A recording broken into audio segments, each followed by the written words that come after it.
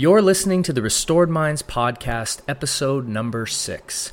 And on this episode, I'm going to talk about religious intrusive thoughts. And so what we're going to do is we're going to dive into specific types of thoughts, compulsions that people usually engage in, and things you can do to start taking your life back from them. Enjoy. Hi, I'm Matt Cotty. I'm a licensed clinical social worker, and on this podcast, you're going to learn how to experience true transformation from the inside out. This podcast will discuss common mental health challenges and provide you with evidence-based strategies to help you overcome them. At Restored Minds, we firmly believe that restoration is possible, and it's our mission to give you the tools to help you build better mental health so you can become the best version of yourself. Thank you for tuning in, and welcome to the Restored Minds podcast.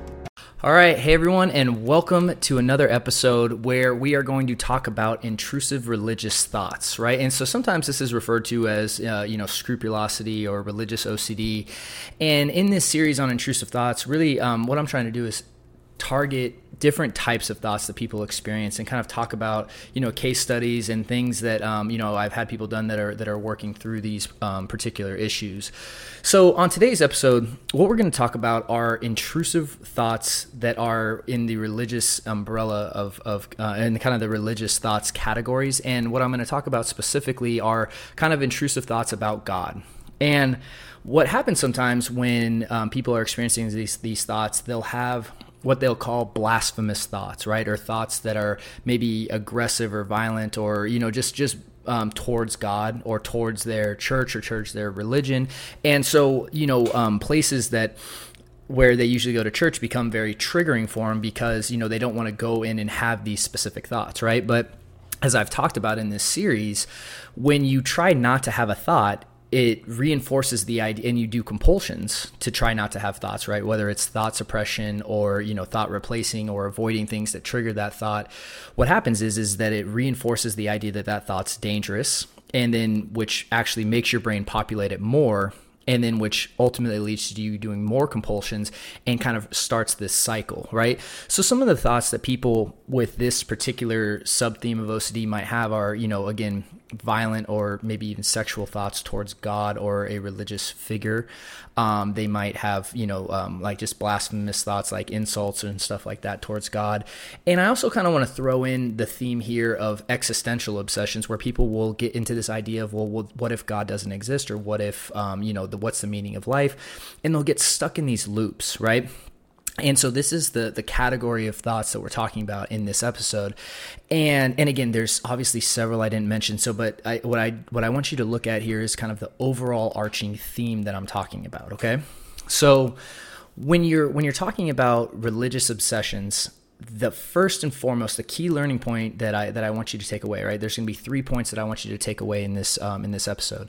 The first point, like I've talked about in the past 2 episodes, is that this is not a religious problem, okay?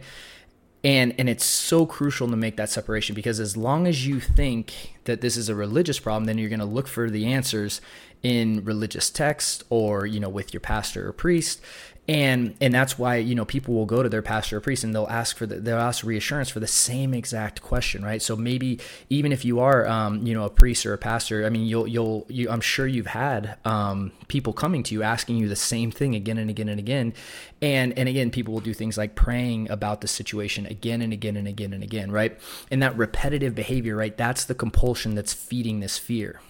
Okay, and so being able to separate this idea from being an OCD and intrusive thought issue to a religious issue, right, is so crucial to your success when it comes to overcoming these thoughts. Because as long as you think that it's the thing that OCD is saying, right, and that's with anything, right? So someone who has contamination OCD, we have to really ingrain the idea that this isn't a germ problem or it's not an AIDS problem, right? It's an OCD issue. And the same with harmful obsessions or sexual obsessions or hit and run OCD, right? It doesn't matter what OCD is saying. What the problem is that you're listening to OCD and that you're doing what it says and you're feeding it by doing compulsions, right? So separating that is really the first key to success and just committing to the idea that, hey, look, this is an OCD issue. It's an anxiety issue and we need to treat it as such, okay? The second thing that I want to bring up is this idea of love versus fear. And so I was talking with a client about this. And again, I've was talking about my own beliefs, right? My own struggle with OCD. And I remember I had those intrusive thoughts about getting possessed, right? And that was one of my big themes with OCD when I was really struggling. I had this fear, well, what if I get possessed? What if I get possessed, right? And I would do all these religious compulsions to try not to get possessed, right? That was my goal.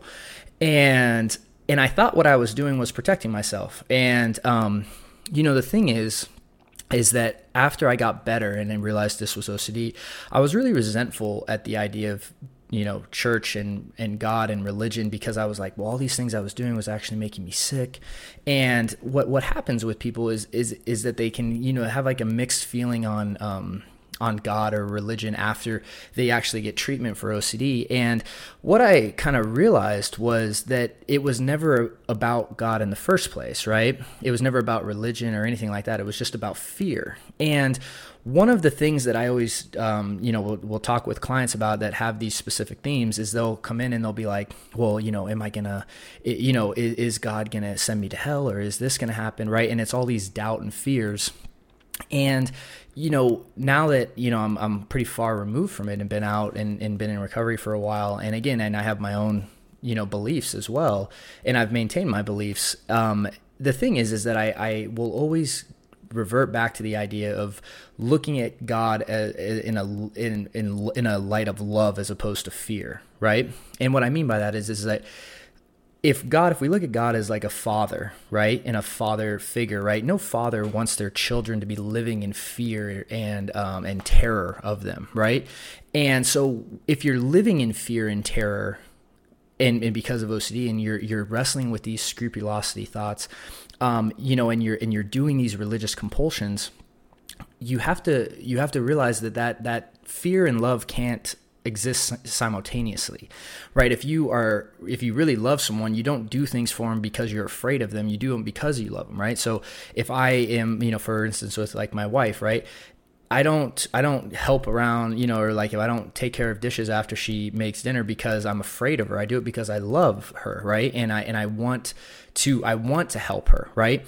And in the same light, to have a good relationship with God, you can't be afraid of God, right?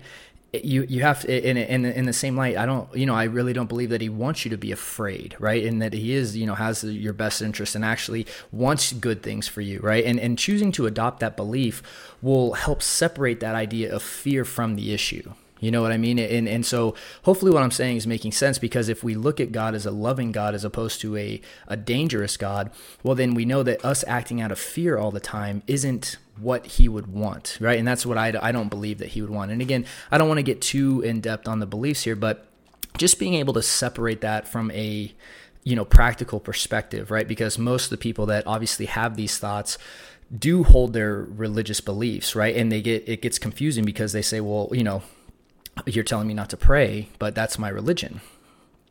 And yes, that's true.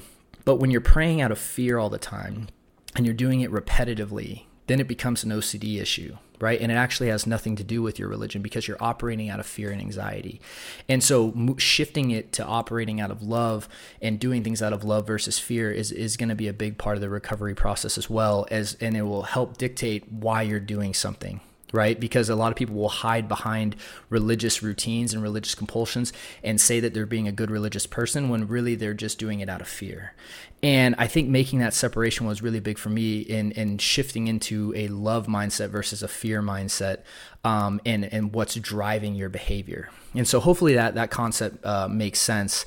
And that really is that idea of viewing how you view God, right? Do you view God as a loving God or one that is, fear? And at least in my personal belief, that is that shift of viewing God as a loving father and realizing, well, he probably doesn't want me spending my whole life just obsessing about getting possessed, right? That's not, what God wants, right? Because he's a loving father. So shifting that view right there really helped, me on my own recovery and then again realizing that it wasn't a religious problem all along. So it's not uncommon for people to get resentful at religion and church, especially if you've been stuck in this for a long time.